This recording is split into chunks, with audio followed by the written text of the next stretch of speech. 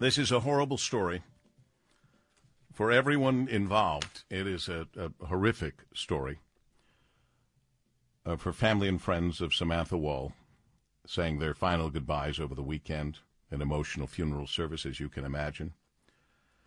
In a press conference carried nationwide yesterday, Detroit Police Chief James White said investigators believe the crime occurred in Samantha Wall's residence.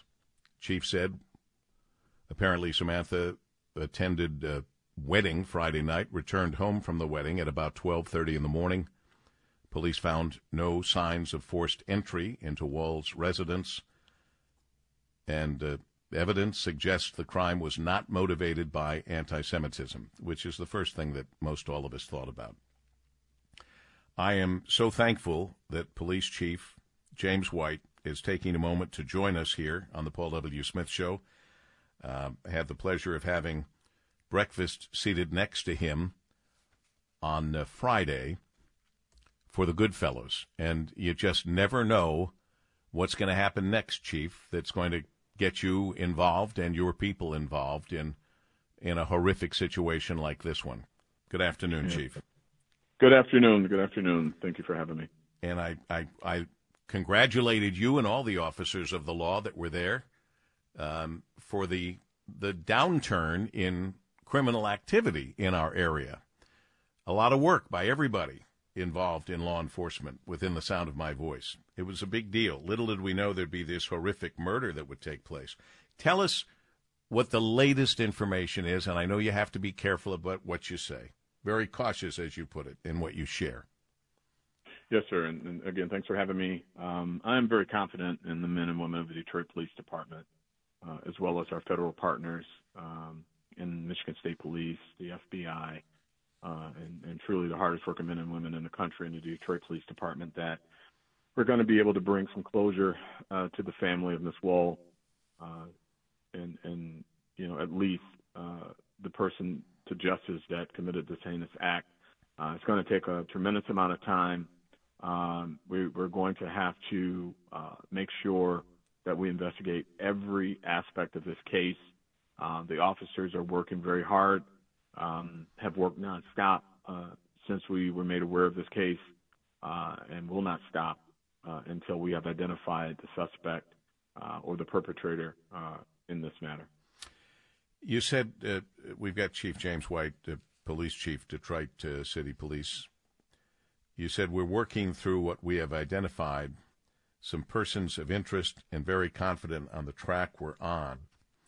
We have a number of people that give us interest. We're just short of calling one of the people a suspect, but we're working to that end, and we will be there. You are not at that end yet to call somebody a suspect? We are not there yet. We have a very complex web of people to talk to and to speak with and to associate. And there's so many different things that go into investigating a crime such as this. It's quite complex. Each hour of this investigation leads us to investigate another piece of what we know, to confirm what we know, to investigate what we think is possible, and to certainly conclude with where the evidence takes us, right? And so that's just one piece of a very, very complex process, because it's identifying the suspect.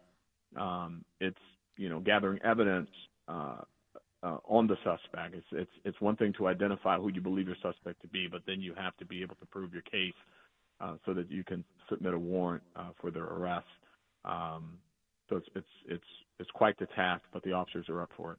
Well, and from what I can tell, you have to dot your I's, cross your T's, and make sure all of that is in order, because you don't, with all eyes on you, you don't want to blow this, obviously. I mean, I hate to put it so base. That's a very base approach, but what can you tell us made you suggest almost right away that the crime was not motivated by anti-Semitism? What kind of evidence would indicate that? Well, each investigation, whether you're talking about a case as complex as this one, or you're talking about a case of a robbery or a B&E or a home invasion. There are certain characteristics that each case follows. When we initially launched the investigation, we were not going to make that declaration quickly and make it without information. We looked at a number of different factors. What were the motivations to this heinous act? And, we looked at a number of different things. Is this a hate crime? There are certain things that support that and refute that. Was this a robbery that went wrong? Was this a home invasion that went wrong? Did she surprise someone that was breaking into the house when she came home? These are all the things that we looked at, and we were able to conclude with looking at each and every one of those factors, including whether or not this is a hate crime. And certainly in light of what we have going on right now, that was an important evaluation to make, and we just found nothing that supported any of those crime categories that I mentioned, including whether or not this was an anti-Semitic issue, and it was not. So that's where we are in the investigation. Now, it's early, still in the investigation, and as we go through the course of evaluating all of the evidence, recovering even more evidence, discovering more evidence, if these issues come back up, we will certainly look at them, and we will certainly be transparent about them. But it's just not something that we see as a motivating factor in this. Now, as I said yesterday, and you've said, I'm going to say it again, there are certainly things that I cannot talk about. Sure. There are factors in this case that are shared only by our investigator and the perpetrator of this crime, and so I cannot disclose those because it'll damage the investigation. But I will tell you there are very key factors that we are looking at, and evidentiary factors that will help us in bringing the person responsible in this case to justice. Good luck to you. We're out of time, I'm afraid, Chief. Quick yes or no. You've been poring over video along the route from the wedding to her house. Have you seen anyone following her? Not yet.